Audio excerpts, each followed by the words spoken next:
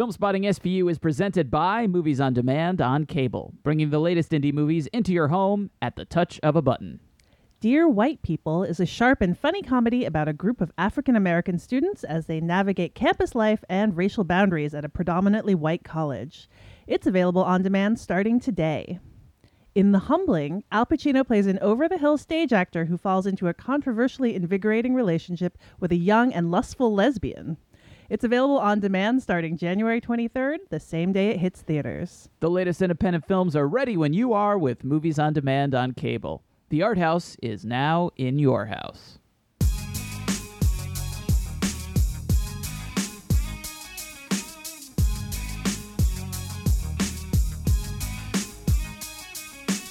From New York City, this is Filmspotting, streaming video unit. I'm Alison Wilmore. And I'm Matt Singer, and this week on the show, Alison and I will discuss The Kingdom of Dreams and Madness, a documentary taking a rare look at Studio Ghibli, the legendary Japanese animation studio founded by Hayao Miyazaki and Isao Takahata. And then we'll take a moment to fatalistically consider our own magnificent legacy in podcasting. And later in the episode, we'll be bringing you Q Shots, in which we recommend some titles you can rent or stream at home right now, all centered on a common theme. And given that we'll be talking about a documentary about Studio Ghibli, it seemed only natural that we focus on some other Ghibli films or other Miyazaki ones. And we were so looking forward to doing that. Yep. And it turns out that almost none of them are available to stream or rent right now in the U.S. And I could swear some were last I looked. Yeah. So the only one we could find was actually The Castle of Cagliostro, which is an early Miyazaki film, which is currently on Hulu if you want to check it out. It's not one that we'll be talking about this time because instead we're going to look at some other docs that, like The Kingdom of Dreams and Madness, are portraits of great creators. But first up is Opening Break, a segment we do in conjunction with our sponsor, Movies on Demand on Cable, in which we spotlight a few notable films new on demand on cable.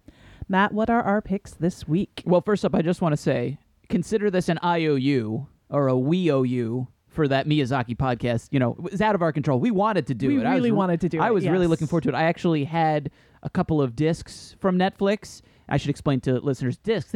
Movies used to come on these discs. You could physical media. Netflix actually used to send, they still do, send people these movies on these discs. They're called DVDs, sometimes Blu-rays. We'll talk more about that later. But in any event, I was ready. And then Allison's like, we've got a problem. So maybe we should have looked up that before. We probably should have. Probably. In retrospect, that was a mistake. But hopefully they will come to streaming or rental at some point. And at that point, we'll double back. We'll find a way to do that Miyazaki podcast, which we are definitely looking forward to doing. And in the meanwhile, why are they not rentable? It's a great outrageous. question. I really don't know. I also don't know why you're poo-pooing on our magnificent legacy in podcasting in this script you had me read. We do have a magnificent legacy. I don't know why you put a sarcastic spin on that when I was totally You meant serious. it sincerely? Oh, I misread that situation. Actually, it's funny that you had me say that because last weekend, I was hanging out with another excellent podcaster, Matt Patches of the Fighting in the War Room podcast, and we were actually waiting to watch a live version of another film podcast, The Flophouse, which had a live show in Brooklyn. That's another excellent podcast. And we were waiting to go in, and literally we got into a very comical argument over who had been doing podcasting longer. And it was like, no, I've been doing it longer. No, it was like, I've been doing it 4 years. Well, I've been doing it 5.5 years. Like, pretty sad when you're fighting over your magnificent legacy in podcasting, as you said. But in any event, let's move on to Opening Break. There's actually some really exciting titles that are going to be available this week, starting with this one.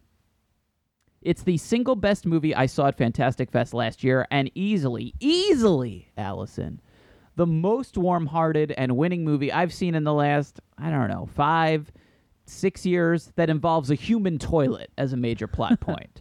The plot synopsis here from Movies on Demand says, 2 women take their carnal desires to the extreme in this kinky, deliciously twisted tale of sex and butterflies. And I should say the name of the film, which I don't think I've mentioned yet, is The Duke of Burgundy. It's directed by Peter Strickland, and it will be available on demand starting on January 23rd.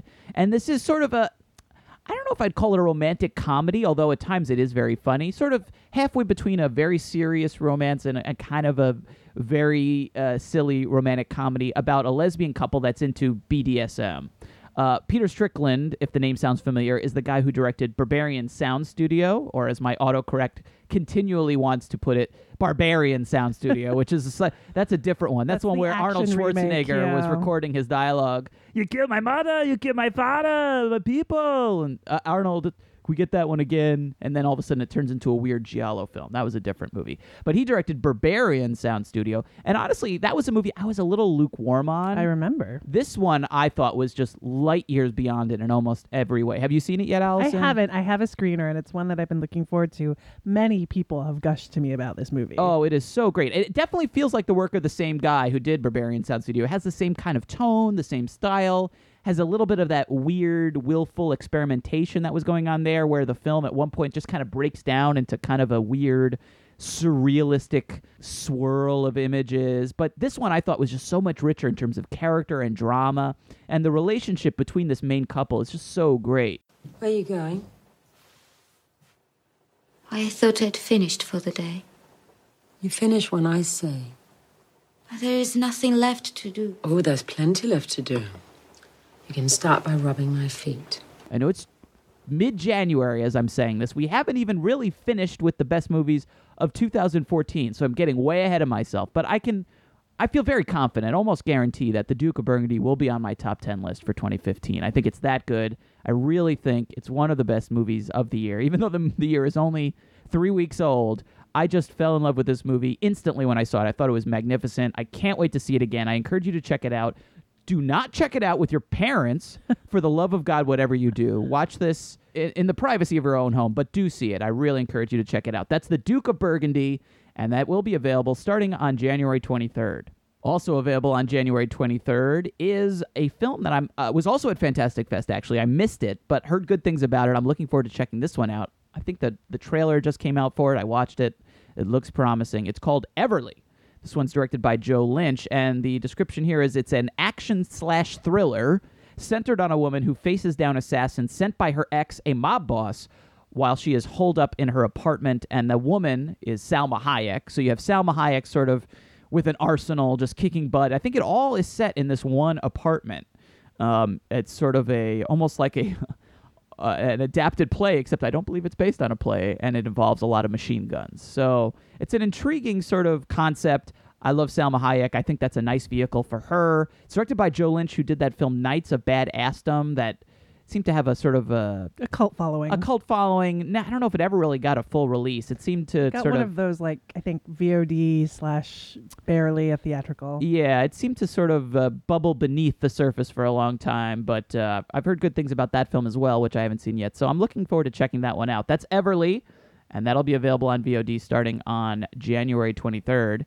And finally, a film that I'm really maybe the number one movie I'm most disappointed I missed last year. I never got the chance to see it, and then there were really, at least as far as I knew, there were no year-end screenings, so I couldn't see it before my top 10 list, and I'm really bummed out about it. It was really one of the 2 or 3 top movies that I most regret not being able to see, and that's called Love is Strange, directed by Ira Sachs. That's available now on VOD, and I'm just going to read just some words from this very fine film critic I found online and their description of it. It says, New York City has never looked as bright and charming, nor has it felt as briskly indifferent as it does in Sachs's wistful movie about an aging gay couple played by John Lithgow and Alfred Molina, who are wonderful together, whose pleasant urban lives fall apart after they finally get married. And the person who wrote those words, Alison, was me. That was you. That Yes. was you included it in your. I don't think it was your top 10. It was your top 14. Yes, it was a top 14. Top 14. You love an odd numbered list at BuzzFeed. they always do. But if you want to find the rest of Alison's list, you can find it there. But yeah, one of your favorite films of the year. It was. So people should absolutely check that one out. I will be checking it out as soon as I can. I'm still dying to catch up with it. That's Love is Strange, and that's available now on VOD.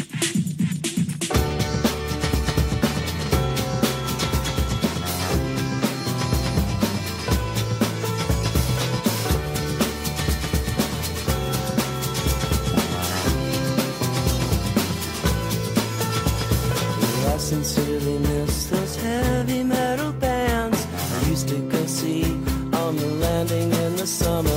She fell in love with the drummer. She fell in love with the drummer. She fell in love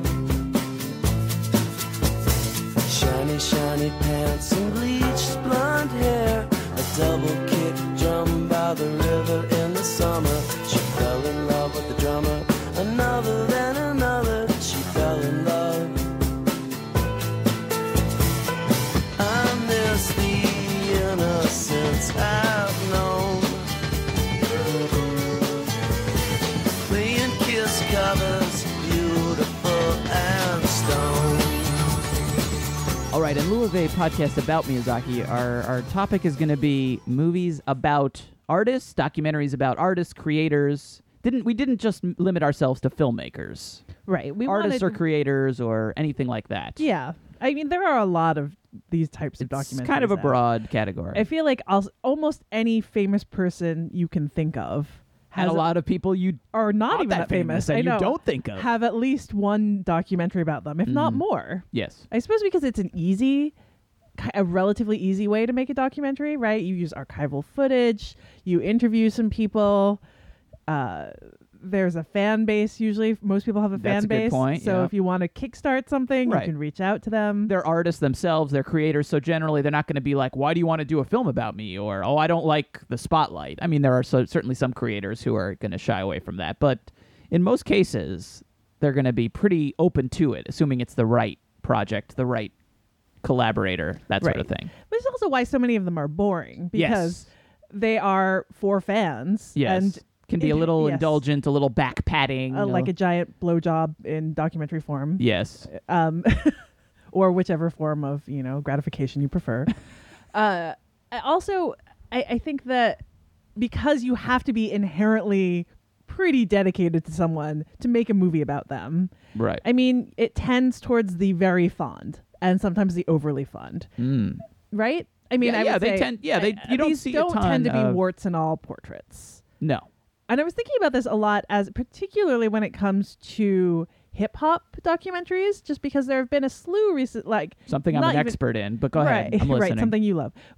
But there have been a few that have run into trouble in which the subject has basically like pulled away their blessing, right? Oh, right. What Like was it? Michael Was it- Rappaport did one on Tribe Called Quest. Michael Rappaport, the actor, who's also, he loves a Tribe Called Quest, and ultimately the band ended up like right before its Sundance premiere, like going publicly and saying they did not approve of it, they did not like it, and I think it was because it was a little warts and all. Like Yeah. it showed them at a point where they were like fighting. There was a lot of infighting, and like they were on the verge of a breakup. Maybe we broke up. I don't remember, but There was another one like there was a that. Lil Wayne documentary. Lil Wayne, that was yeah, it. The I remember. Carter, Yes, which I The really, Carter. really like. Right. It's a great movie, but Did it another ever one, even come out? It did right before Sundance, where it had its premiere. Right. Lil Wayne pulled his support. Right. I remember I was at premiered it. that Sundance, and I Yeah. remember that we had done interviews, I think, with the filmmaker, and like the next day, right after we had talked to him, it was a huge controversy and a huge story because Lil Wayne decided, for whatever reason, that he didn't want to be involved. He didn't approve of it. And yeah, it can be very tough to make one of these, and certainly to market and to release one of these sorts of films if you don't have the support of the subject. Right. And then also when you have, particularly I think when you're dealing with someone who is very used to everything about them controlling everything about them as much as possible. Right. The idea of doing an honest look at someone, including sometimes when they're not all together and sometimes when they're grumpy or they're doing something selfish or something like that, it just doesn't compute for a lot of these like very powerful current artists. Which is unfortunate because something like The Carter is a great movie, like is very compelling and sometimes kind of disturbing movie because Lil Wayne is shown like really high sometimes and his friends talk about how much it bothers them. At the same time, it feels so much more raw and less processed than a lot of other kind of slick or just like generally, praise-filled films can be like. Right. And that's probably why he didn't want people to see it. Absolutely. Yeah. And I think I'm looking up now. It looks like that film, there was a lawsuit about it, in fact, at one point where they were, suing over control of the movie and the final cut and things like that. And I think it was ultimately released on DVD, though. So it did come out. It wasn't completely... It wasn't squashed entirely. It wasn't squashed. It wasn't buried. It does exist. But it certainly didn't get as wide a release as it may have if it had had his support, for sure. Yeah. That's interesting. Anything else you want to say generally about these films? Should we just get into them as you're thinking about them? Is there anything besides that not necessarily being so fawning that makes a good documentary like this? I think other than that, maybe just being really in depth. You know, if it's going to be for fans, sometimes you're like, well, then have it be for fans. Right. Have it be geeking out. I feel like, to me, there's I agree with that, but I would also add that I think these movies are a little bit like biopics, which are often about great artists. Right. I would rather see one that's very focused on an event, a period, as opposed to an entire life. I would rather see a filmmaker making or not making, struggling to make one film than a biography of their whole life, you know, or a band trying to make one album or do one tour or something like that. Then I would rather see the complete history of the Rolling Stones. You know, give me Gimme Shelter over the Rolling Stones story, basically, in a nutshell. You know what I mean? Yeah, absolutely. Why don't I move on to my first film, which is it Gimme Shelter? absolutely- No, but which is absolutely about someone's whole life. But which I Way to just shoot me down, Alison. So my first pick is Stanley Kubrick, A Life in Pictures. Sounds like the exact opposite of what I was saying. Exactly. But it's available to stream on Hulu. And it does, I think there are certainly aspects of this form in general that are inherently limited, right? Like Stanley Kubrick he's made some movies that people like to talk about. In fact, there is a documentary that is entirely about only one of his movies, you know, recently, and about the many possible interpretations of it. What I do like about this movie is that it does exactly as promised, which is it takes you through his entire filmography, Stanley Kubrick having conveniently not made that many movies. And it spends time on each of them, including those early ones, which it uses as early biography as well. But it actually spends like a good 15 minutes or so, I would say, on each movie, which is nice when you get to some of the movies that you're less familiar with. You know, like people don't spend a lot of time dwelling on some of those early ones. It's available to stream on Hulu. I don't know if I've mentioned that or not. And it's directed by Kubrick's assistant and sometimes executive producer, Jan Harlan, who's also the brother of Kubrick's widow, Christiane Kubrick. So someone who's certainly very close and someone who you're not going to get an objective viewpoint on. This is a movie that came out in 2001. Kubrick had died in 1999, shortly after completing, his last film. And what's really satisfying about this is just like the detail and the access that the filmmakers are able to have, including footage from home videos of Kubrick as a little boy playing with his sister growing up in the Bronx, including footage from home movies like of his family, his wife talking about how they met. She was in one of his movies. It's narrated by Tom Cruise, who is also one of the interviewees. And the list of interviewees is it's pretty impressive. Tom Cruise, Nicole Kidman, Malcolm McDowell, Jack Nicholson, Woody Allen, Steven Spielberg, Martin Scorsese, Sidney Pollack, among many others. Kubrick was certainly not short of admirers. I'm asking about The Shining, it's such unusual. He says, well, in reality, this is an optimistic picture. And I said, on what basis, Stanley? And he said, as the existential, pragmatic man that he was, he said, well, in some way, this movie's about ghosts. Anything that says there's anything after death is an optimistic story. He seized the chance to make a film that would both satisfy him artistically and meet the demands of the box office. There are still images in The Shining that I wake up screaming about. That little boy in the hall and the tracking of the Steadicam. The little boy on the bicycle. Of the little boy. The sense of movement that gave that picture inside this very, very foreboding place. The thing that I find very interesting about this, beyond just the information that's given, is the tension between making a movie that you want to have be very fond and the fact that Stanley Kubrick was, I think, inarguably a difficult personality, a prickly, exacting personality, which, fed into his making great films. And it's funny in the movie to hear people talk around this in ways that I think make it very clear, even against the filmmaker's intentions, of how kind of complicated a person he could be to work with. And it's like there's one part in particular where they talk about, it's so unfair that he was branded a mysterious recluse. he just preferred not to leave home and never wanted to talk to people.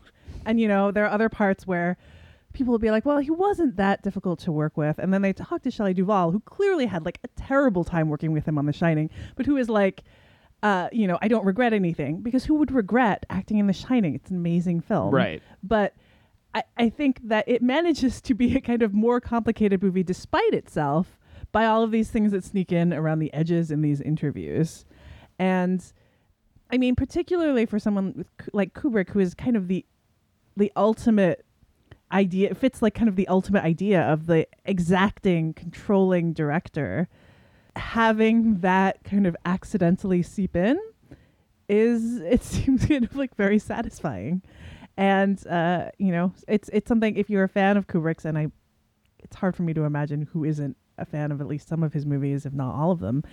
It's not just informative. I think it's a really nicely broad look, with its fair share of good details about the life of someone who really didn't like to talk about himself much and who really didn't put himself out there much and didn't do a ton of interviews.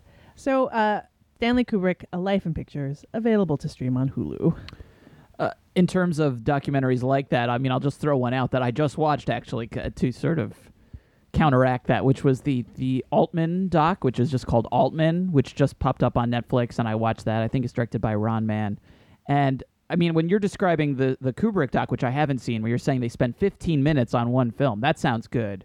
This Altman doc, they try to mention every single movie he made, and he made a lot of movies. He made so many movies. And some of them, they literally just like throw up a title card, or they'll mention it for 30 seconds, and you don't feel like you're really learning anything. I mean, about the movies or about Robert Altman, and he's a guy that I don't know a ton about and was interested in learning, and didn't really feel like I walked away from a 90-minute film having really gained all that much. So that's when I much rather would have watched a film about the making of MASH or something than this sort of very sketched out career overview. But nevertheless, my first pick is going to be sort of more in the mold that I was talking about, a filmmaker making one film, actually one of the most famous films, I think, in that style. And it's funny, I didn't really think about it until just now as I'm looking at it, and I realized the title of this movie could be swapped with our listener's choice review, The Kingdom of Dreams and Madness, would fit here, and vice versa. The film I'm going to recommend is called Burden of Dreams, very similar,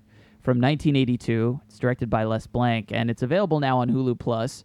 And this is the famous film about director Werner Herzog attempting to make Fitzcarraldo, his mad vision of this crazy Klaus Kinski character trying to drag a boat over a mountain. And instead of doing this, I don't know, with special effects, with a model, with matte paintings, or even doing it for real, but doing it in a studio, or even going to South America, but not doing it in like one of the most hostile and brutal parts of the Amazon. Herzog couldn't handle that. No, we can't do it that way. It has to be done for real. And I think watching the movie, even though I don't think he ever answers that question outright, which is sort of interesting. Like, why did you feel so strongly about this story and about this act, this crazy act, which apparently is based loosely on a true story of a guy doing something like this, taking a steamship and bringing it over a mountain? The difference in the real story, apparently, according to Burden of Dreams and what Herzog says in the film, is that the real story involved breaking the steamship down into like 15 parts and then trekking each individual part over the mountain. But that's not very dramatic. Let's do the whole ship. And the attempts to get this ship over the mountain, which is part of the fictional film Fitzcarraldo, in real life they really did it, and the attempts to do it are a big part of the documentary. And I almost feel like you almost can't really watch one movie without the other, and certainly I don't think you really get the full sense of Fitzcarraldo without watching Burden of Dreams. It's almost like the Rosetta Stone of that movie. It's like, well, why did Herzog want to tell that story? Well, in order to find that out, you kind of need to watch Burden of Dreams and see how he was obsessed himself with accomplishing this thing. And it doesn't even have so much to do with the real story or whatever in that original story interested him as it did sort of putting forth his theory of cinema and doing it and putting it into action by doing this impossible thing. You know, there's the famous line about Herzog about finding the ecstatic truth when he was making a movie, whether it was a fiction movie or a documentary, that his films were in search of this ecstatic truth. And I guess that is ultimately why you can't just use special effects or a model or do it on a sound studio. You have to really do it. If you're filming a real ship going over a real mountain, that is the ecstatic truth, and you are capturing something real there. Kinski always says it's full of erotic elements. I don't see it so much erotic, I see it more full of obscenity. It's just, and nature here is vile and base. I wouldn't see anything erotical here. I would see fornication and asphyxiation and choking and fighting for survival and growing and just rotting away. Of course, there's a lot of misery, but it is the same misery that is all around us. The trees here are in misery and the birds are in misery. I don't think they sing, they just screech in pain. And what you were talking about earlier, Alison, about how about fawning portrayals in movies that are too generous to their subjects. Certainly you do come across and walk away from Burden of Dreams feeling this is a man who's so passionate about filmmaking, and that is sort of inspiring. But I don't think the movie shies away from the fact that what he's doing is at times very dangerous, very reckless. There's a lot of talk about how people could basically die. His scheme to haul this ship could have cost people's lives. At one point, someone asks an engineer, who is the guy who's supposed to be in charge of doing this, and quits. Like, what are the odds that this works? And he's like, about 30%. And they're like, does that mean 70% chance of catastrophe? And he's like, yeah, pretty much. That's what could happen. So it doesn't really shy away from the fact that he's kind of a madman. And he even admits in the movie that maybe he should go to an insane asylum and shouldn't be allowed to make movies anymore. So it's a fascinating film about an artist, about dreams, the burden of dreams, and about what it takes to make a movie in search of the ecstatic truth. And it's funny at the same time as well, in a very dark and disturbing way. That's The Burden of Dreams. That's available right now on Hulu Plus. All right. My next pick is another one of these that is about like a band, in this case, working on one album. So it is exactly the kind of movie you were describing. That I like. The concentrated one. I don't know that we're picking sides here. I don't know that I've ever said I was a great supporter of It's just like the great Black Mirror debate of the last episode. No, I was right in that one. So anyway, it's a film that actually only recently became available digitally, despite the fact that it's a 2004 film. It's Metallica, Some Kind of Monster, which is now available for rent on iTunes. And when we say a lot of these movies tend to be overly fond, this is the blessed movie in which it is truly warts and all, and showing a band in all kinds of unusual and I think sometimes very unflattering and sometimes just very vulnerable ways that don't necessarily fit in with their public image. And in a way where clearly there are times where they wonder if they should be letting cameras in at all. It's directed by Joe Berlinger and Bruce Sinofsky, who directed the Paradise Lost trilogy of documentaries and ended up using some of Metallica's music in it. It was the first time the band had let a film use their music and was kind of helpful for them. And in this case, it's about Some Kind of Monster is about the making of Metallica's 2003 album, Saint Anger. It is also, and more infamously, about the turmoil the band was in when writing and recording the album, when they ended up having to hire a therapist to meet with them in sessions to talk out a lot of their issues and their tensions. The band is really, in some parts of the film, on the verge of breaking up, basically. And there are huge tensions between frontman James Hetfield and drummer Lars Ulrich, who are the two strong personalities in the group, in addition to guitarist Kirk Hammett, who really comes across as this kind of like Bambi-like nice guy compared to the two of them, or as the kid who's trying to placate his parents while Why fighting. are mommy and daddy fighting? Basically, there are many moments where it feels exactly like that. And I'm going to say Lars is the mom and James Hetfield is the dad, just because sometimes Lars has longer hair, I guess. I don't know. Lars feels like the mom a bit. the movie starts with the band's longtime bassist James Newsted quitting or maybe being thrown out of the band. And this is one of the things that's explored over these sessions, is that Hetfield in particular has huge control issues and didn't like that the bassist was dedicating himself more and more to this side project. And over the course of the movie, we see this side project, this band that he is like, now dedicating himself full time to. The band goes to help support him and goes to the audience, and they're all basically so stressed that their bassist's band is going to turn out to be better than they are. And it's one of the many great moments in this movie in which you understand that underneath the kind of rock god image that these guys would like to still hold on to, they are deeply insecure. They fight all the time. They bicker. They have huge egos, but they're also like terrified of being pushed out of the band. All of them are, including, like founding members are afraid of being pushed out of the band.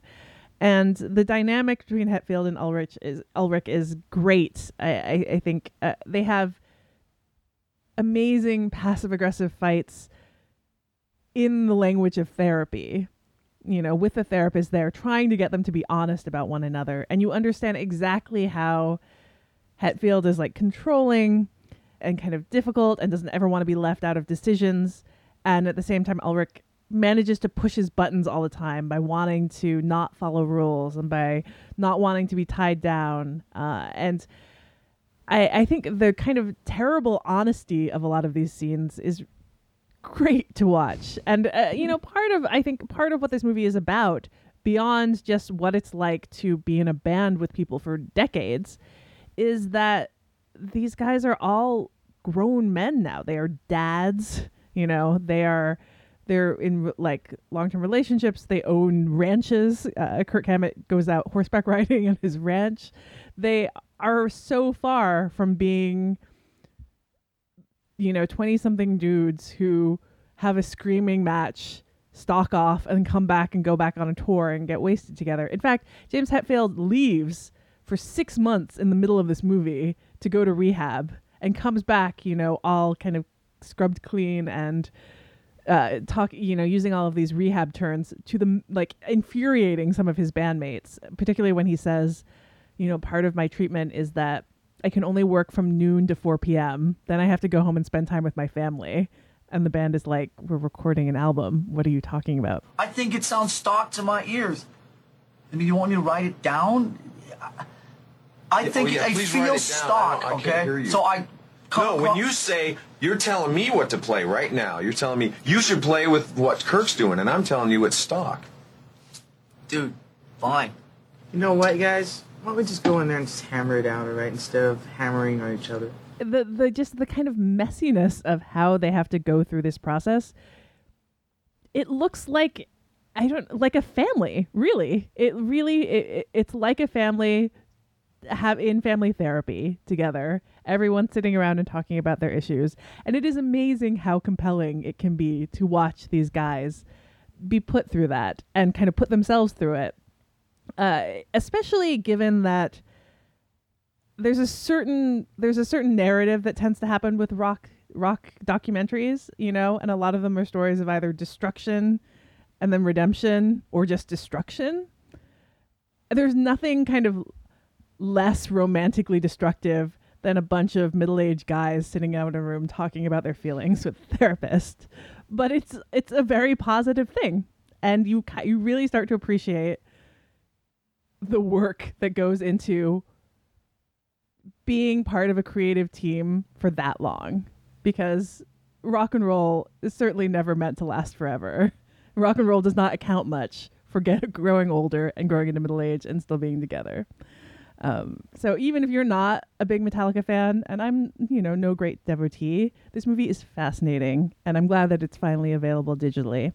Metallica, Some Kind of Monster, and you can rent it on iTunes.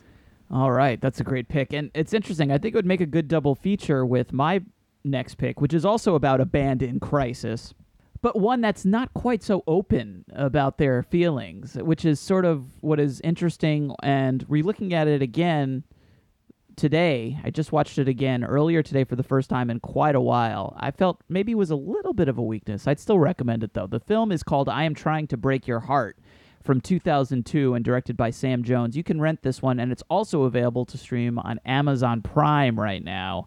And it is a film about the band Wilco, one of my favorite bands, which I think partially biases me because there's a lot of Wilco music. A lot of this is just performances, and like they're recording an album, the album that became Yankee Hotel Foxtrot, and then they're rehearsing, and then they go on tour, and so there's a lot of concerts and just Wilco songs being played, and I love Wilco, so I'm inclined to enjoy the film just for that reason. But Sam Jones happened to sort of catch the band at this time of particular upheaval.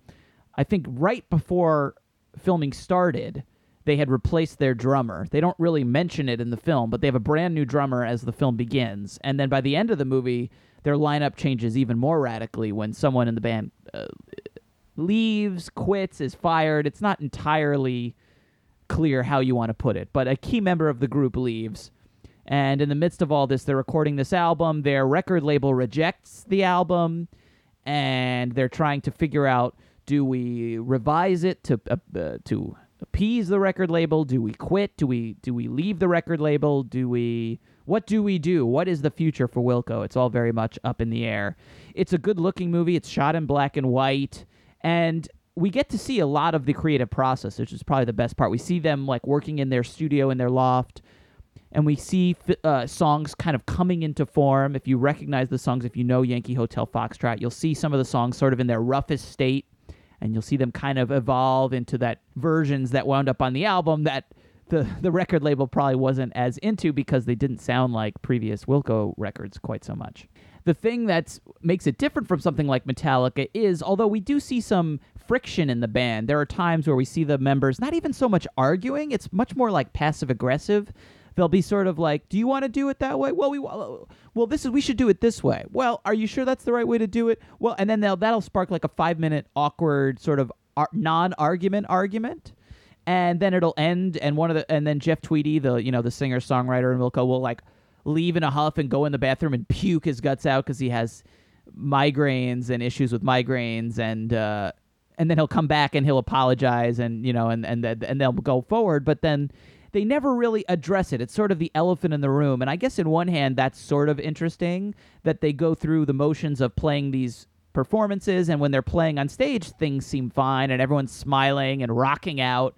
But then you see sort of the cracks in the facade where in the studio, they're sort of bickering over nothing, or when they're rehearsing, Jeff Tweedy is sort of like, maybe we don't need 2 guitars on this song, which is sort of a weird thing to say to a band that has like 2 guitarists, I didn't know that you wanted it to sound exactly like it does here. I thought you wanted it to be the noise going over whatever was really on Heavy Metal Drummer there. See what I'm saying? I don't want the noise. I don't want the orchestra to go into Heavy Metal Drummer. It cuts right there. Right.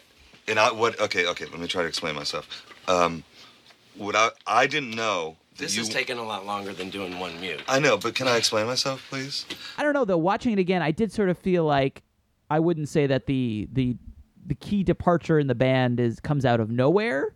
Certainly, it's foreshadowed, it's set up, but I don't know. I felt like I did feel watching it again that maybe there was just a little bit being hidden from the cameras. And it's still a good documentary, and there's some really lovely cinematography and music. And it is interesting to watch this. Just the period in this band's career is really fascinating. But I do wonder if there was a better film here. Maybe not necessarily in the footage, but maybe, I don't know if Sam Jones missed some things, or perhaps Wilco. Yeah, perhaps. There's actually a part in the Metallica doc where the filmmakers are on screen talking about something they weren't allowed to shoot, or whether or not they should be there, like they should keep going. And I wonder also if there were conversations in that film, right, about what should be left out, right. And they do miss things, like they're not there when, and maybe not surprisingly, when the band member leaves or is quit or is fired or whatever. That happens off screen, and then it's sort of a Rashomon situation where you see people talking about it and describing what they think happened and what they feel is the cause. But I don't know. I have to say, going back and looking at it, I wasn't as blown away as I was going back and looking at Burden of Dreams, which I think is amazing and holds up really well. I'm Trying to Break Your Heart. I do recommend. I do think it's good. I do think it's worth seeing. But now I have to be I got to be honest and say that I don't think it's a masterpiece. I don't think it's an elite film, just a good film of this type. But I do recommend you check it out, especially if you have Amazon Prime. It is available to stream there for free, and the Wilco music, of course, is still fantastic. So that's I Am Trying to Break Your Heart. ありがとうございます。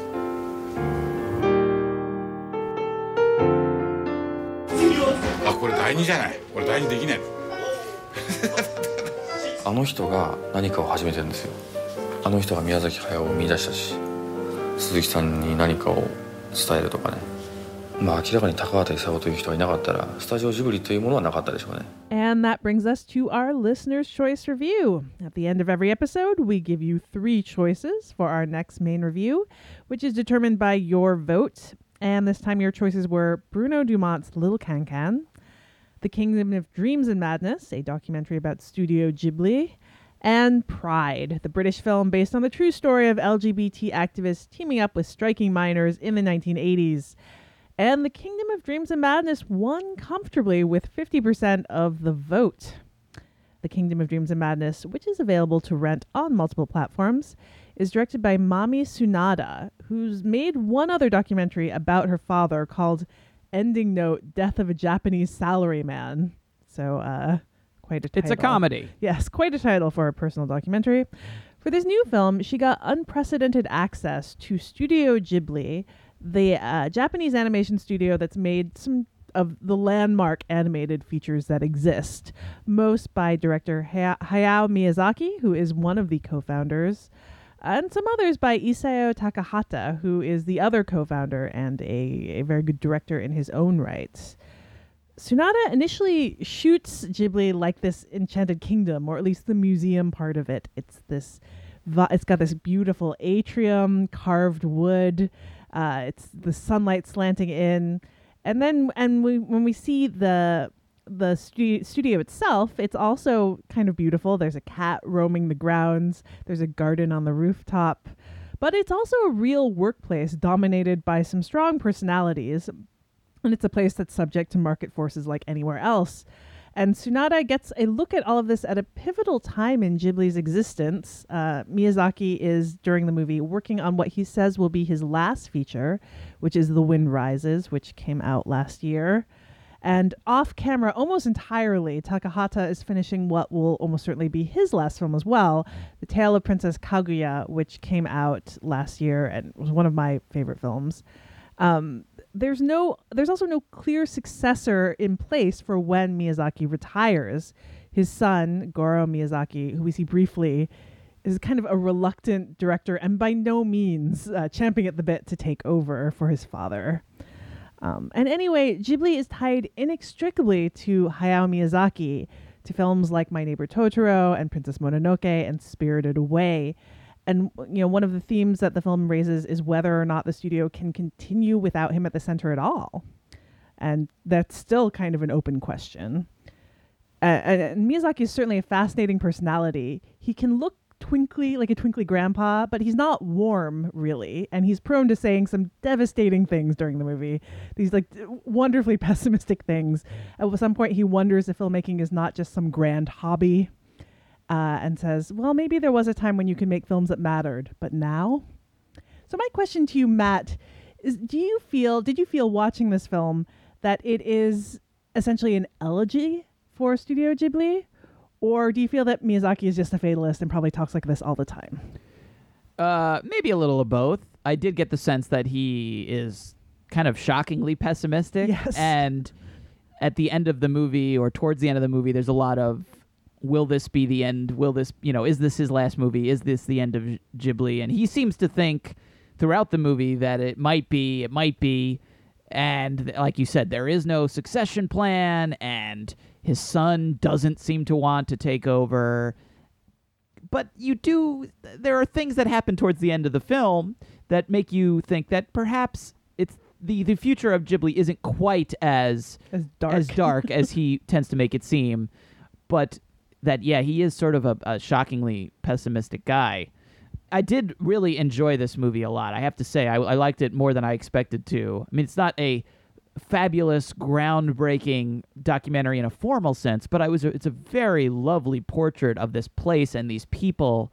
And if, in fact, this is an elegy and this place is going to go away, or perhaps this whole style of two-dimensional animation is going away, which you could probably make an argument is more likely even than Ghibli going away, I'm glad we have this as this document, as this thing that we can look back on and say, this is what this place was like. This is what this form was like at its peak, at its best. I think that's something that's really great to have in this film.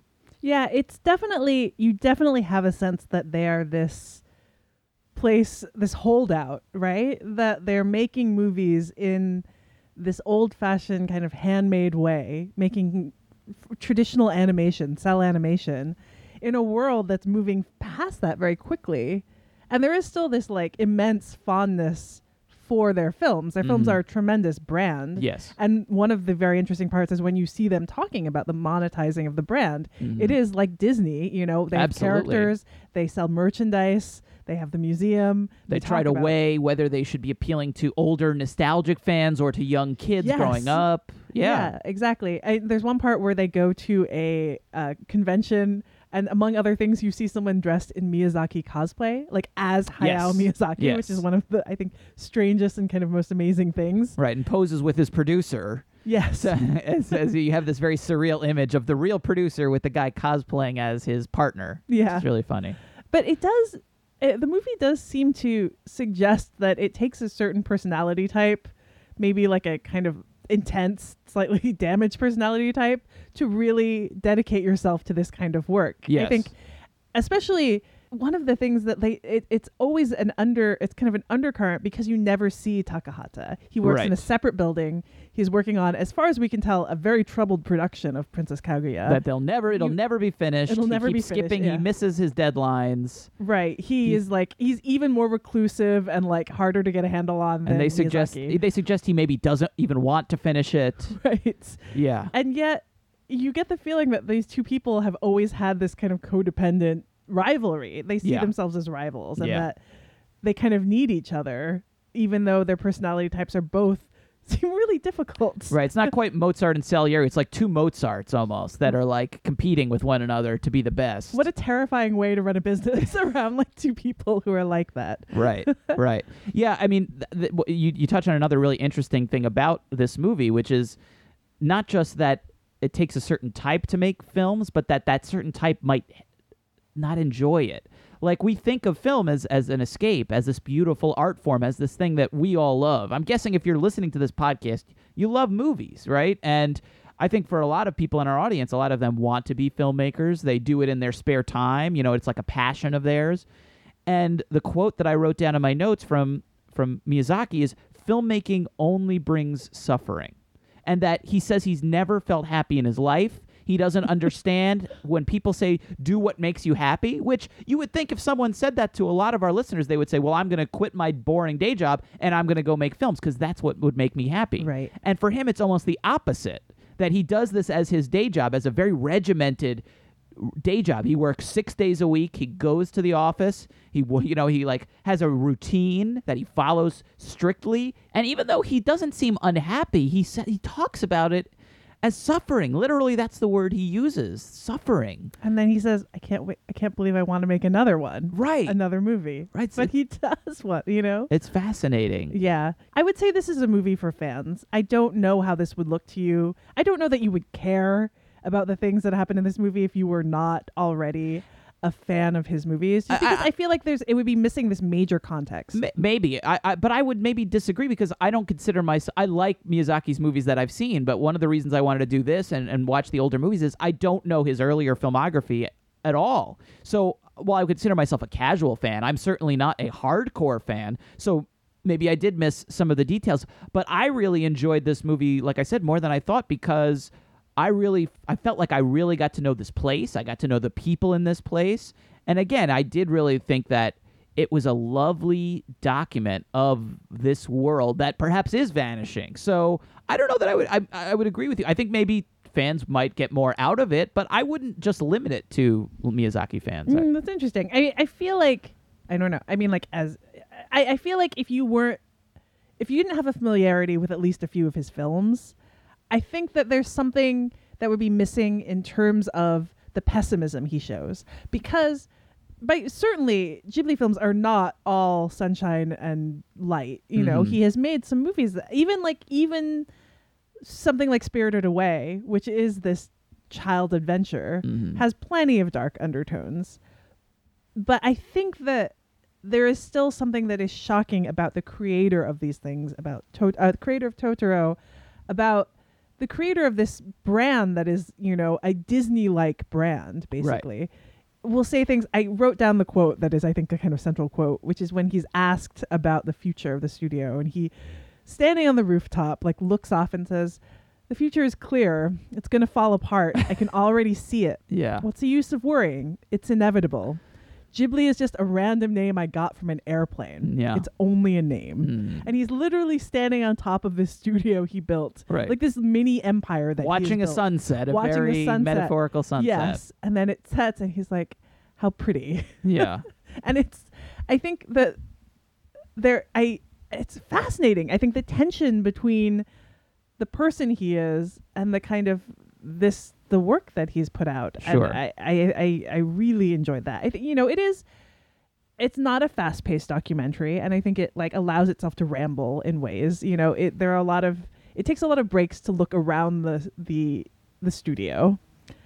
But I think, especially if you are a Ghibli fan, I think this is an invaluable film to watch. Yeah, rambling, I don't know if I'd call it rambling, but I mean, what I liked about it, the word I would use is it's very intimate. You know, it's not verite. The camera is present, and Miyazaki often talks to the crew and sort of the interviews. There's not a lot of formal interviews, like talking head interviews. It's much more She'll ask him what he's doing. She'll ask him what he's doing in the moment, or he'll just start talking about what he's doing, how he's feeling.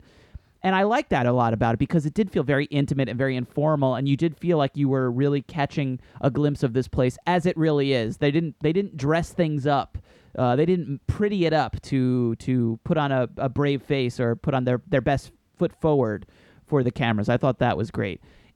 Getting back to what you were saying about Ghibli fans, I think the one way I would agree with you is that I felt like this movie only enriched my understanding of The Wind Rises, which was the last Miyazaki movie, the movie that he's making over the course of this documentary.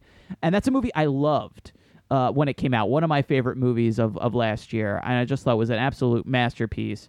And it's funny because some people objected to it and claimed that it was too pro-war, that it was somehow glamorizing the main character and what he did. He was an airplane inventor, and he created these Zero planes that Japan used in World War II, and that perhaps somehow this film wasn't critical enough of him or what he did or his role in World War II. And you do see him talking about how much he is anti-war and how passionately he feels about peace and all these ideals. But what I found so interesting was it really opened up the interpretation I took from the movie, not knowing a ton about Miyazaki, not knowing a lot about him personally or his biography, was I thought it was a movie about filmmaking, about being an artist and wanting to make something, and what it's like to be an artist in an industrial system. And what I thought was so fascinating about this documentary is you see how much he is the lead character in that movie, right? Because he is the guy who dreams of being an animator and wanting to make art. And over the course of the film, what we is eventually admitted to, I don't know if he does, but his producing partner does, is that this movie is not necessarily something he wanted to make first. They needed him to make it because Ghibli is a company with like 400 employees.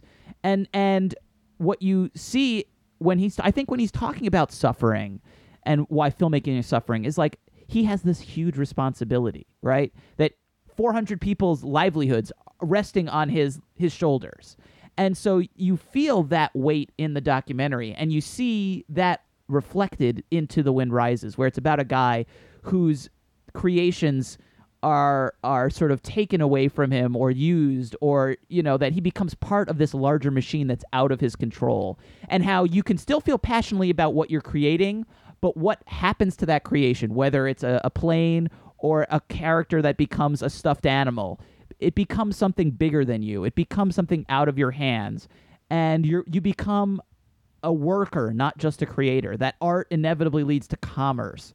And I thought all of that stuff, which I found in The Wind Rises, I found here in a fascinating way, and I felt it like made me want to go back and rewatch that movie. It sort of validated what I thought about that movie and kind of even deepened that side of it in a way that I just thought was fascinating. I think those are all really good points, and I think that it's hard not to watch that film or to watch The Tale of Princess Kaguya, which is intensely kind of about mortality, you know, among other things, and not think about, and then watch this movie and not think about them in a kind of completely different ways. Right. Though I will say, I think, you know, the idea of being part of art and commerce and kind of their relation both in that movie and then in terms of the documentary, I mean, I think there are a lot of parallels, but one of the things that I think is so kind of pointed about this documentary is that the kind of shrug or the kind of indifference in some ways that Miyazaki seems to have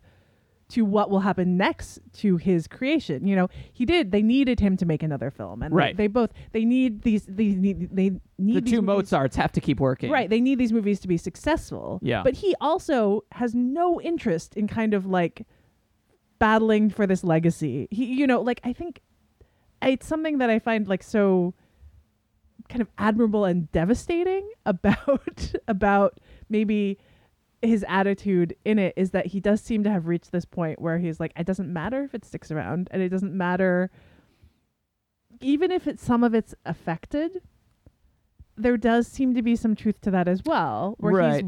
he would be willing to let it go, and particularly given that Ghibli then went on hiatus, right? In the past year, they let a lot of people go. Right. That I think there's some fact to that. Yeah, but it's funny because he does say like, oh, it's gonna break up, it's just a name. But I do wonder, given the sort of elegiac tone to this movie, to The Wind Rises, to the way he just, you know, the expressions on his face, the looking at the sunset, that perhaps there's more sadness there than he's willing to admit. You know what I mean? Like, that was another thing that I sort of felt, was that there's, you know, that it's maybe not quite as cut and dry as he wants it to make it seem. I don't think he's impassive by any means, you know, but it was the part of that movie, it's the part of the movie that has just kind of stuck with me, is the incredible bittersweetness of those scenes. Yeah. So this was a really nice surprise for me. I really liked it a lot. I would certainly recommend it for fans of Studio Ghibli, and also I would say non-fans, they might want to check it out as well, because I felt like it's a very well-made documentary. It's The Kingdom of Dreams and Madness, and it's available for rent now. Okay, very briefly, let's talk about some of the new movies in theaters in a segment we call Singer and Wilmore's Completely Concise and Totally Succinct New Release Roundup. Allison, you were just saying you have seen Paddington. Yes. Which is, I believe, the film about the bear, the murderous bear, right? Yes. He goes on a kill spree. It's an adorable children's film about a bear that goes on a killing spree. They take away his marmalade sandwiches, and he's like, oh no, you didn't. Yeah. Paddington gonna get you. And then bites off people's heads. Right. It's like Grizzly Man meets Stuart Little, basically. I know. It was an interesting reboot in terms of the direction. A bold new direction. To take the franchise, but I think it'll turn out to be very lucrative. Okay. No, it's very charming. Oh. Yes. Even though I think the reason that meme came up was that early stills of the animated bear looked like nightmare fuel. Vaguely horrifying. Yes, but the reality is, apparently it's a very heartwarming and touching film. It is. It's very lovely and kind of ties in. I think it manages to.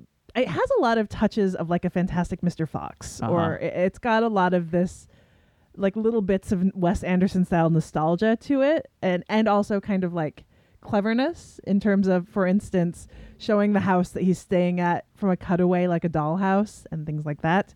It still also has modern day touches, not all of which I love, like, Born to be Wild, to show someone being wild. Or that's a modern touch. That song's from like 1968. I mean like a modern children's movie. I see. There are certain co-opting of old songs and cutesifying them. Yes, I think I Feel Good also shows up. Yeah, and I could do with those, but I don't. It's very cute. This is what I've been hearing. Yeah, I did not expect to like it so much. Yeah. Well, let's talk about Black Hat then. Yes, that's the other big Which the big is the release. one we watched together. We did. We sat next to each other and we walked out having had very different experiences. I felt immediately walking out of it, I thought it was pretty horrible. Yes. But I will say I've come around a bit in terms of at least the look of it. It's a beautiful movie. It looks like all of Michael Mann's films. It Yes. looks super cool. Yes, very cool. I just feel like I mean, not only I'm fine with the fact that the whole hacker international cyber drama is preposterous. Yes. That's fine. I think the thing is just I feel like Michael Mann kind of isn't interested in it. It You feels may like be the right. volume is like turned down on all of the characters. They just look awesome. I mean, running around with these like designer shades and kind of striding confidently through Jakarta.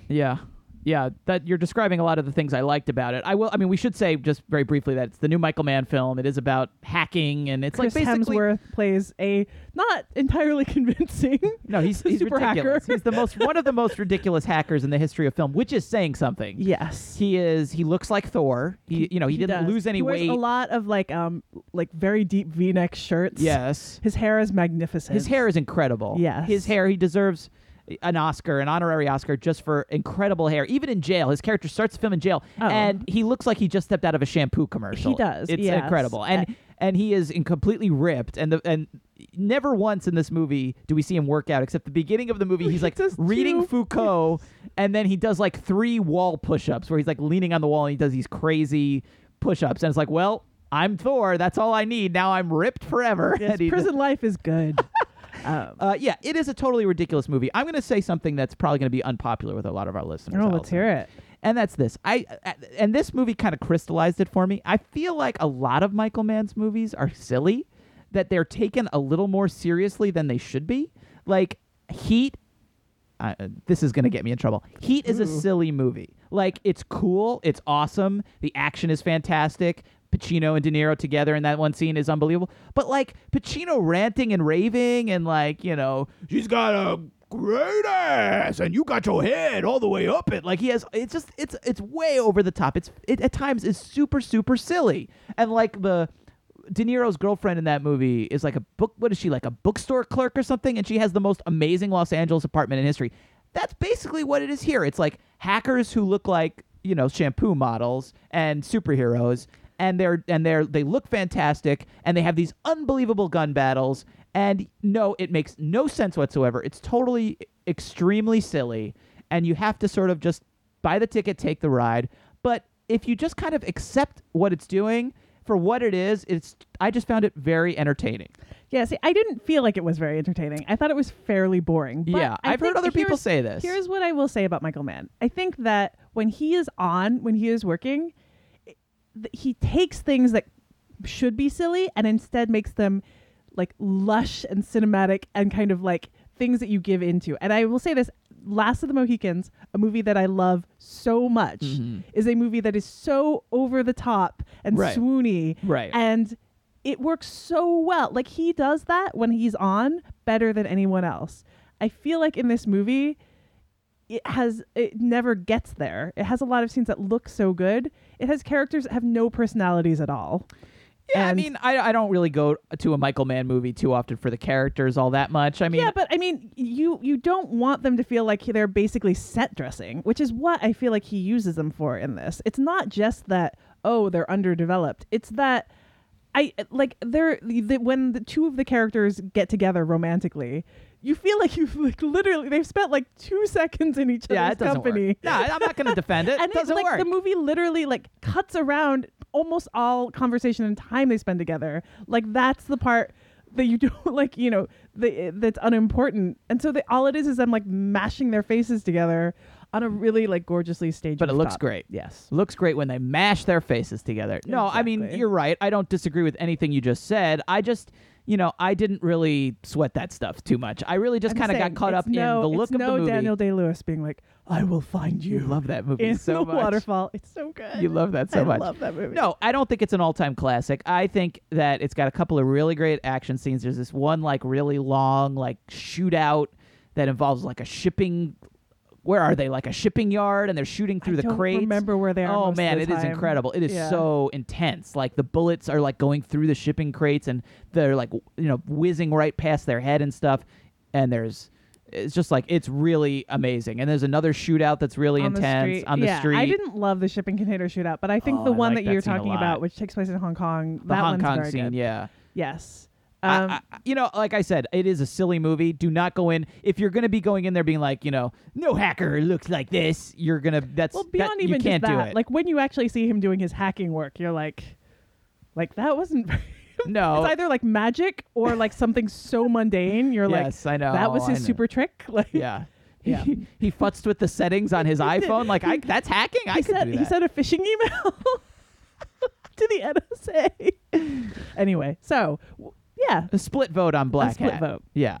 Well, people can write in and tell us who they agree with. I think they're going to agree with me because I'm right, but that's just my opinion. They're going to agree with me because I'm always right. Yeah. Let's move on to Behind the Eight Ball. That's the segment where we wrap up the show by giving you 3 new titles on streaming, 2 listener recommendations that you guys have sent to us, and 1 film chosen blindly by number from our Netflix My Lists. Allison, you want me to go first here? Yeah, why don't you go first? All right. 3 new releases. All right, let's start with a new film on Hulu, the superb indie Goodbye Solo from director Ramin Barani. It stars Red West, a former bodyguard of Elvis Presley, who hires a cab driver named Solo, a man who's originally from Senegal, to take him on this lengthy car ride. An unlikely friendship forms between the two men on their journey, which is just this beautiful little sensitive drama. It was one of Roger Ebert's favorite films in the last years of his life. It's really great. If you haven't seen it, if you haven't seen Ramin Barani's films in general, they're also generally really, really good. His most recent one will be at Sundance, 99 Homes. Is that Andrew Garfield and Michael Shannon? Yes. Oh, man, great combination. It's kind of like, I've seen it, it's kind of like Florida real estate crisis Wall Street. So like the Queen of Versailles meets Wall Street kind of a thing? Yeah, it's got a bit of that. Oh, that sounds really good. All right, well, this one is called Goodbye Solo. That one's available on Hulu. Next up, I've got 2 films we've covered previously on the podcast, so I just want to mention them here, say they're available for streaming now. I wanted to highlight them, let people know they're out there. First up is Frank, the recent and very interesting indie starring Michael Fassbender as the papier-mâché head-wearing frontman of an indie rock band that gets a new member played by Domhnall Gleeson, who dreams of stardom and kind of pushes the group into uncharted waters. You can listen to a longer discussion of that film on Filmspotting SVU number 72, which you can find at filmspottingsvu.com. And finally, our listener's choice review from Filmspotting SVU number 68, which, again, you can find on filmspottingsvu.com. That is Starred Up, which is available now on Amazon Prime. It's the British prison drama directed by David Mackenzie and starring the very talented Jack O'Connell as a young man who's been, quote-unquote, starred up, graduated basically from juvie to adult prison. Ben Mendelsohn co-stars as his father, who's living in that same jail, and we watch what happens to both of them when they encounter each other behind bars for the first time in a while. I think you liked this one a little bit more than I did. I did, yeah. But we both recommended it. Both very much admired O'Connell and Mendelssohn's performances and like the meticulous way it sort of observed this prison, the life inside the prison and the details, paying close attention to all these little details. Felt very authentic, really gritty. It's a good movie. That's Starred Up, available on Amazon Prime. Okay, 2 listener recommendations. All right, first up, I've got a recommendation from Craig in Orange, California. He says, as much as I love seeing a beloved classic get released by Criterion, what I kind of love more is when they expose me to a film I've never even heard of before. Case in point, Il Sorpasso, which is streaming now on Hulu+. This tragic comic road movie from Dino Risi features wonderful performances by Vittorio Gassman and Jean-Louis Trintignant, a catchy pop song score, and a fascinating look at mid-century life outside of Rome. That's Il Sorpasso, streaming now on Hulu+. And we also got an email here from Christopher. Christopher says, so a new year begins. I was listening to the newest episode yesterday, which I enjoyed thoroughly. I am looking forward to starting my viewing of Black Mirror this evening, and it occurred to me that there was an interesting link between the topic of the show and a major addition to my movie collection that has just come in the mail. That is, I acquired the new Criterion Collection box set, sensing a theme here on these listener recommendations, of the complete Jacques Tati films set.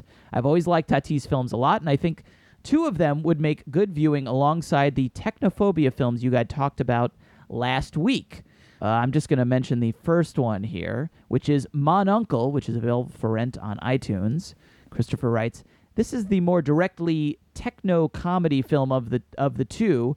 In it, Tati's Monsieur Hulot visits relatives who are in the process of perfecting their new modern home with all of the most up-to-date modern conveniences. Of course, when Hulu shows up, things begin to go awry with hilarious results. Although a lot of the satire here is focused on the ridiculous technology itself, the sound design on this film is astounding, and much of the humor in the film grows out of it. It's a real treat. The other film was Playtime, which is one of my all-time favorite movies. I think we've recommended it on the show, which is also available for rent. But yeah, that's actually a great point. I hadn't thought about Jacques Tati's films as technophobia movies, but they absolutely are. They're playful about it, but they always have that sort of like dark side of modern life is kind of absurd and crazy and very, very silly.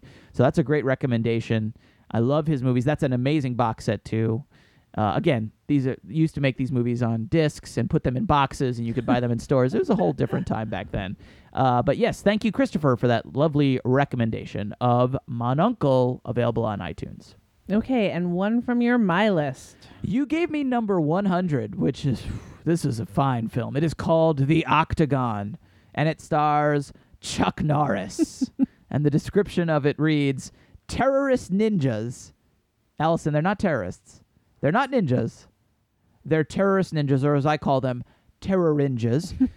They have been wreaking havoc on a wealthy woman named Justine. Not Justine! So she hires former karate champion Scott James to be your bodyguard, as you do. Dear former karate champion, I'm being hounded by terrorist ninjas. Will you be my bodyguard? Alison, I actually watched 52 minutes of this movie one time, and apparently it wasn't good enough to finish, but it was good enough to keep on my list, because you never know. Someday every other movie in the history of the world may get erased, and this might be the only one left, and when that day comes, I want a quick link to it just in case I want to finish it. So yeah, that's The Octagon. Very, very highly recommended on Netflix. Alison, are you ready to give us your countdown here? I'm ready. All right, well, let's start with 3 new titles on streaming. Okay, first up, new to Netflix is Brick Mansions, because you know how I feel about parkour. Yes. I think it's You're hilarious. a practitioner of it. I'm a practitioner. I'm an expert, a master of parkour. I find it hilarious. Yes. It's a remake of District B13, which is the 2004 French film featuring parkour and starring parkour founder, or at least pioneer, David Bell. And star of the original film. Exactly. Well, so that was the 2004 French film was set in a dystopian Paris in which the most dangerous banlieue had been sealed up. The remake is set in dystopian Detroit in 2018. Stars David Bell in the same role, basically, speaking English. Stars the late Paul Walker. This was actually I think the last role he completed. And stars the RZA, because why not? He was actually at the screening I saw this at. He explained what parkour was. Mainly, this movie is... The first movie was not a stone cold classic by any means, but... That's not how I remember it. What I find really interesting about this movie is that to watch them side by side is to understand how much editing and even how impatient editing and kind of shots have been. It cuts up shots, especially the opening parkour sequence. The whole point of parkour is to see people do things. I know, crazy and it's things. so fascinating to watch. This filmmaker used 18 shots where in to the show original him jumping over a one. Yes. Yeah, I watched a little when this got added to Netflix. I watched not 52 minutes, but I watched 20 minutes before I went to sleep one night last week, and I was like, "Yeah, this is missing the point." Right. Also, Paul Walker certainly had his talents as an actor, cannot do parkour, and does not do parkour in the movie, which means that he does drive. Okay. Anyway, so that's Brick Mansions. It's on Netflix. You're giving it your highest possible recommendation. I give it my highest possible recommendation. It's the Octagon of American remakes of parkour French movies. Yes. So second, new to Netflix as well, is I Will Follow, which is the first scripted film from Ava DuVernay, who was recently snubbed by the Oscars in terms of a Best Director nod. I was pretty upsetting. I was pretty bummed about that. Yeah. I was shocked. Yeah. And this is, Ava DuVernay had a long career before. She worked as a publicist, actually. Yeah. This was her first scripted film, a 2010 indie about an artist who took leave from work to care for her ill aunt, and who, after that aunt dies, kind of reflects back on their relationship and on her own life. So, like others of DuVernay's films, this took a while. She had to kind of fight to get this available digitally. So, it's one to check out if you liked Selma, which I liked a lot. that to kind of see some of her earlier work. And finally, new to Amazon Prime is The Rover, the latest film from David Michaud, Australian filmmaker whose his first film, Animal Kingdom, I enjoyed a lot. I do not like The Rover nearly as much, but it's got some really great stylistic touches. It is another dystopian film, not about a neighborhood that has been sealed up with parkour. This is, it's set in the outback, the Australian outback, as civilization is crumbling. Oh, mate, I want to do parkour, but there's no buildings out here. Exactly. So instead, they have to drive cars around in very athletic ways. Stars Guy Pearce and a surprisingly good Robert Pattinson as a kind of, it was like mentally slow, I would say. They've got a bit of a of mice and men relationship going on. Okay. Guy who gets kind of taken hostage by Guy Pearce, who just wants to get his stolen car back.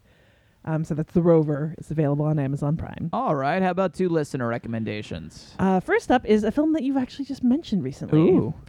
It's recommended to us by Benj, or maybe that's Benji, written in a very stylized way. Just Benj. Let's go with Benj. Yeah, it's a cool name. Benj.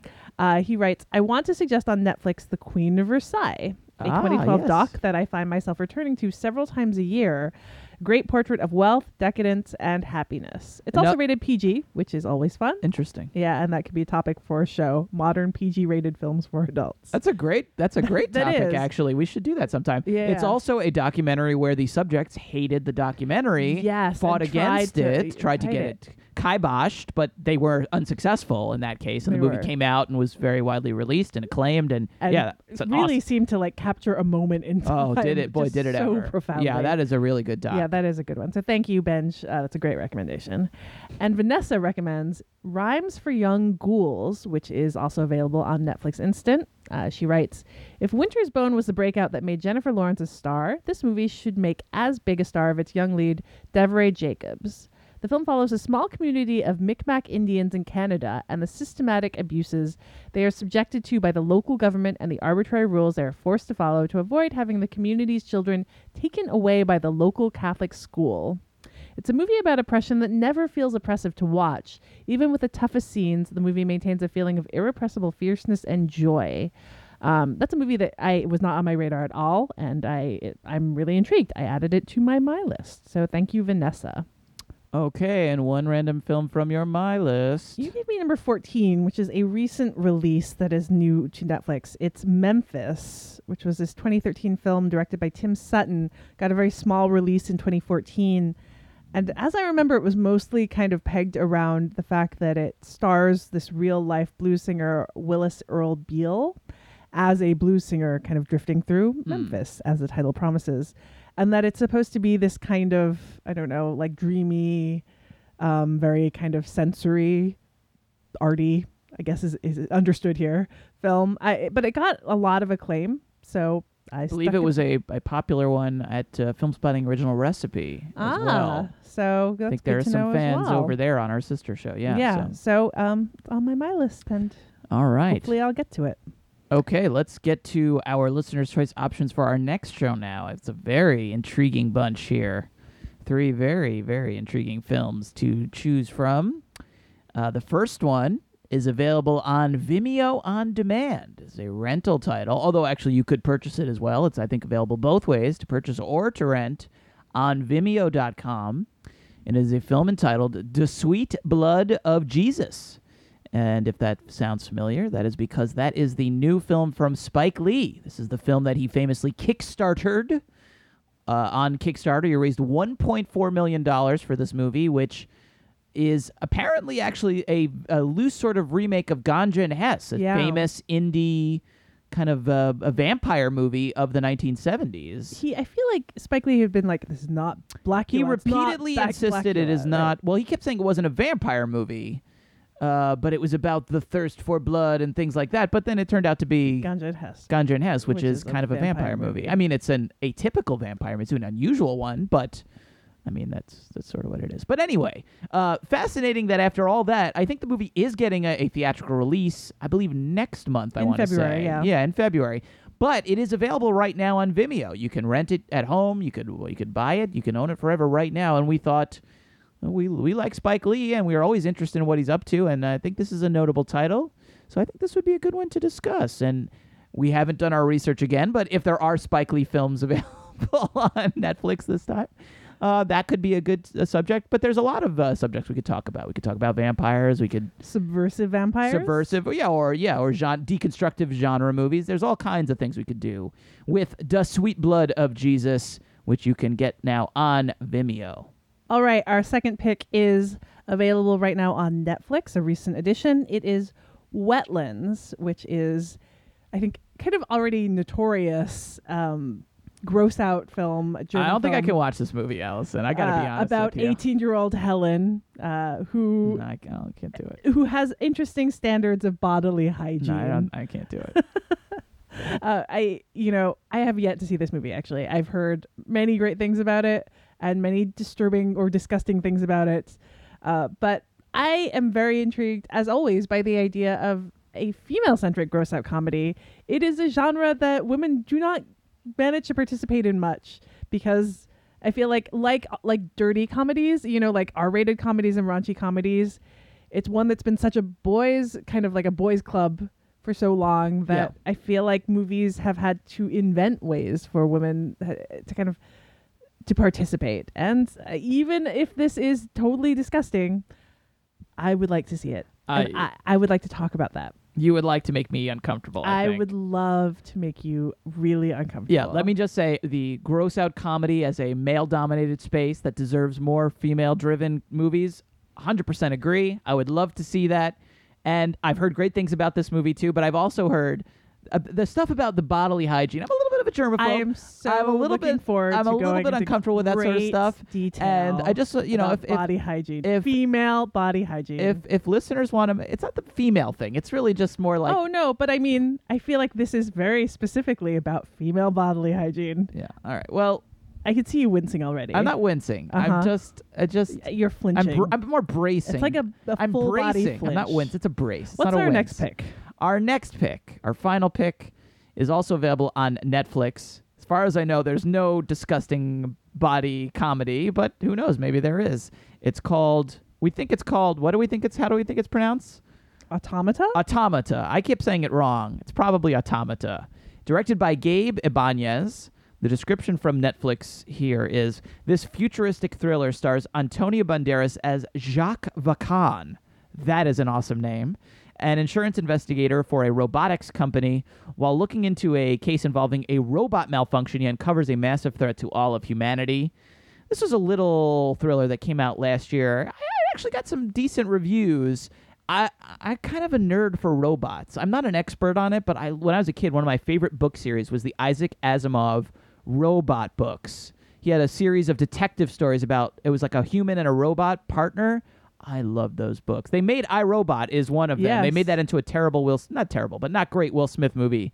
The books are fantastic. And I kind of like movies about robots, about artificial intelligence, all that kind of stuff. One of the areas that fascinates me. And so I was sort of pushing for this one to be on there as well. So that's our third option. Say it for me again. I literally can't pronounce this title. Automata? Automata. I don't know why. I have a mental block. I can't say it. Automata. And that's streaming on Netflix. All right. Well, it's an interesting bunch of 3 movies. Yeah. I still kind of want to see if gross out body humor is to you what body horror is to me, because I think that would be funny. But it's up to you, our audience. Which of these movies should we review on the next episode of Filmspotting Streaming Video Units? You can send your pick to SVU at filmspottingsvu.com, or even easier, enter in the poll on the right-hand side of the page at filmspottingsvu.com. Your vote must be received by Monday, January 26th at noon. And after that, we'll announce the winner on Twitter at our Twitter account, which is at FilmspottingSVU. And you will have all that week to watch the film and then join us for our conversation on the next episode, which will be on Tuesday, February 3rd. FilmspottingSVU.com is also where you can find our show archive, as well as a list of direct links to all the movies we discuss on the show. The Filmspotting SVU remix theme song is by Vince Vandal, and you can listen to more of Vince's work at vincevandal.com. We'll be back in 2 weeks with more movie recommendations and the movie review you pick, but in the meantime, you can follow us on Twitter at Alison Wilmore and at Matt Singer, and you can follow the show at Filmspotting SVU. That's where we announce the winner of each show's listener's choice and where we share more streaming suggestions from you guys, the SVU listeners. Allison has actually been very diligently just sharing lots of suggestions over there lately, not just the ones from other listeners. You've been I actually get useful information from it following it. So I encourage you to definitely follow Filmspotting SVU. And hey, we haven't mentioned this in an episode or two. If you enjoy the show, why not leave us a review or a rating on iTunes? Give us 5 stars. Give us a positive review. It really helps us reach new listeners, supposedly. I don't even know how it does, but that's what I hear other people saying. Through iTunes magic. Yes, through the magic of iTunes. Let me explain it. Black hat hackers named Hathaway, like the guy in Black Hat, they look at this data, and then they phish iTunes. They send them emails. Well, what they do is they just type some incomprehensible code in the command line. And then our podcast. Cameras swoop inside computers, and then inside them, little blue dots turn into little white dots. Yes. And then our podcast becomes #1 on iTunes. But the soy futures market gets destroyed. Plummets. Yeah. But that's a small price to pay for us to dominate the podcast space. Absolutely worth it. So please leave us a review. We would appreciate it. Leave us a rating. It helps immensely, I guess, I think. Maybe. I don't know. But in any event, for Filmspotting SVU, I'm Matt Singer. And I'm Alison Wilmore. Thanks for listening.